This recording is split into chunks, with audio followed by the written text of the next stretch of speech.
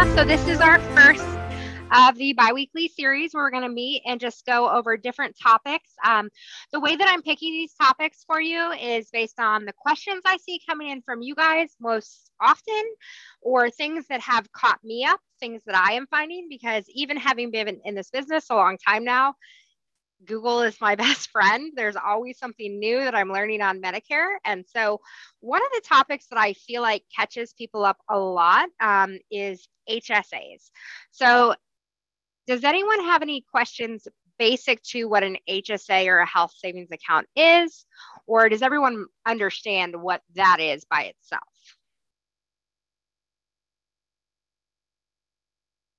All right, so I'm going to move forward with the assumption that everybody pretty much knows what an HSA is. What is really key for you to understand is that HSAs, when they were created, the HSA eligible plans state that a client can no longer contribute or receive contributions to those plans if they have other coverage in place.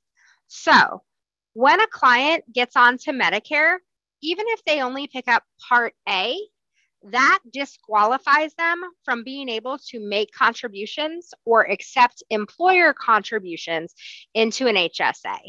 So that should be one of the first things that you're focusing on with a client when you're talking to them about things that are happening when they turn 65. When I'm meeting with a client and I'm talking to a client, what I do is I just kind of understand their situation. I'm fact finding, I'm learning them. I'll ask them, what is your current healthcare situation? Are you currently contributing or receiving contributions in an HSA account, a health savings account? They generally do know the answer. If they say yes, they are.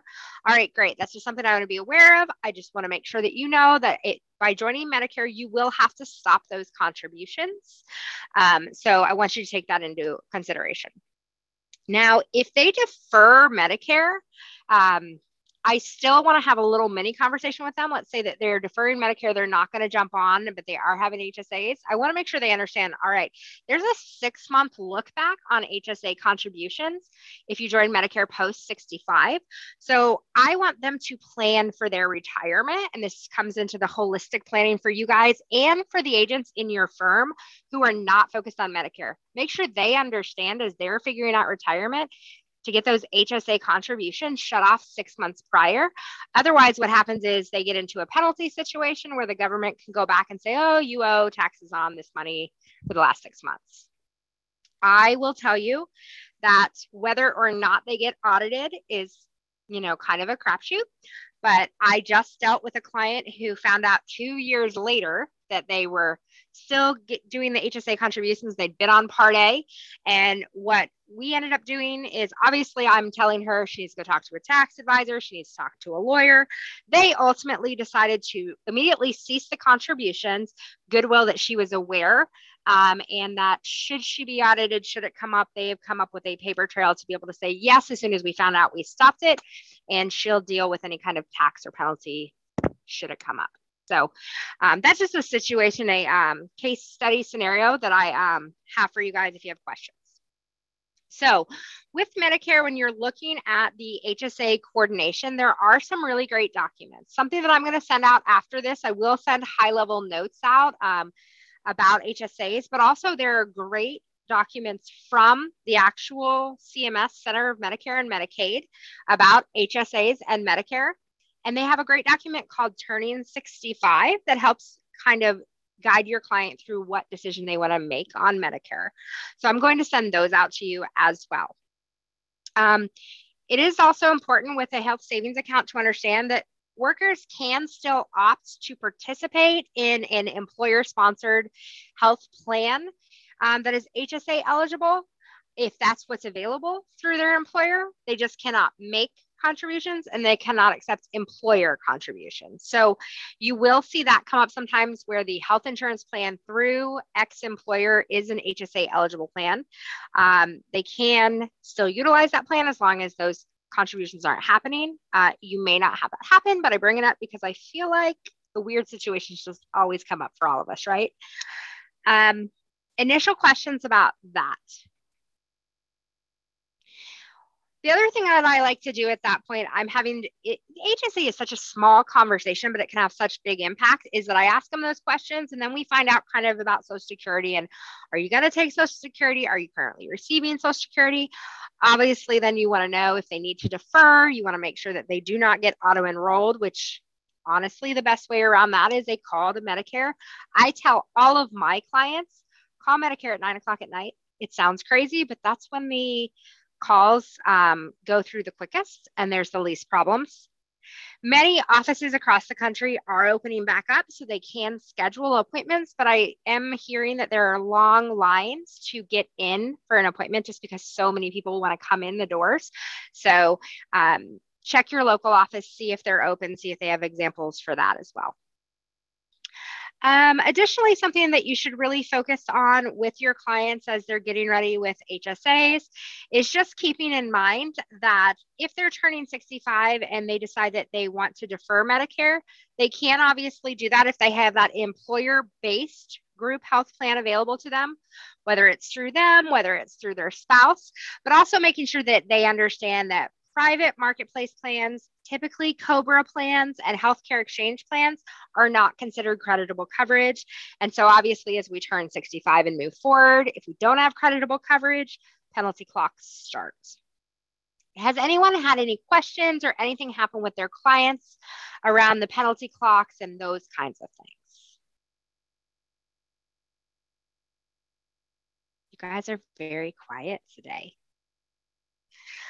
Okay, so then really the only other information I was going to give you today about HSAs was some of the basics on them. They were created back in 2003.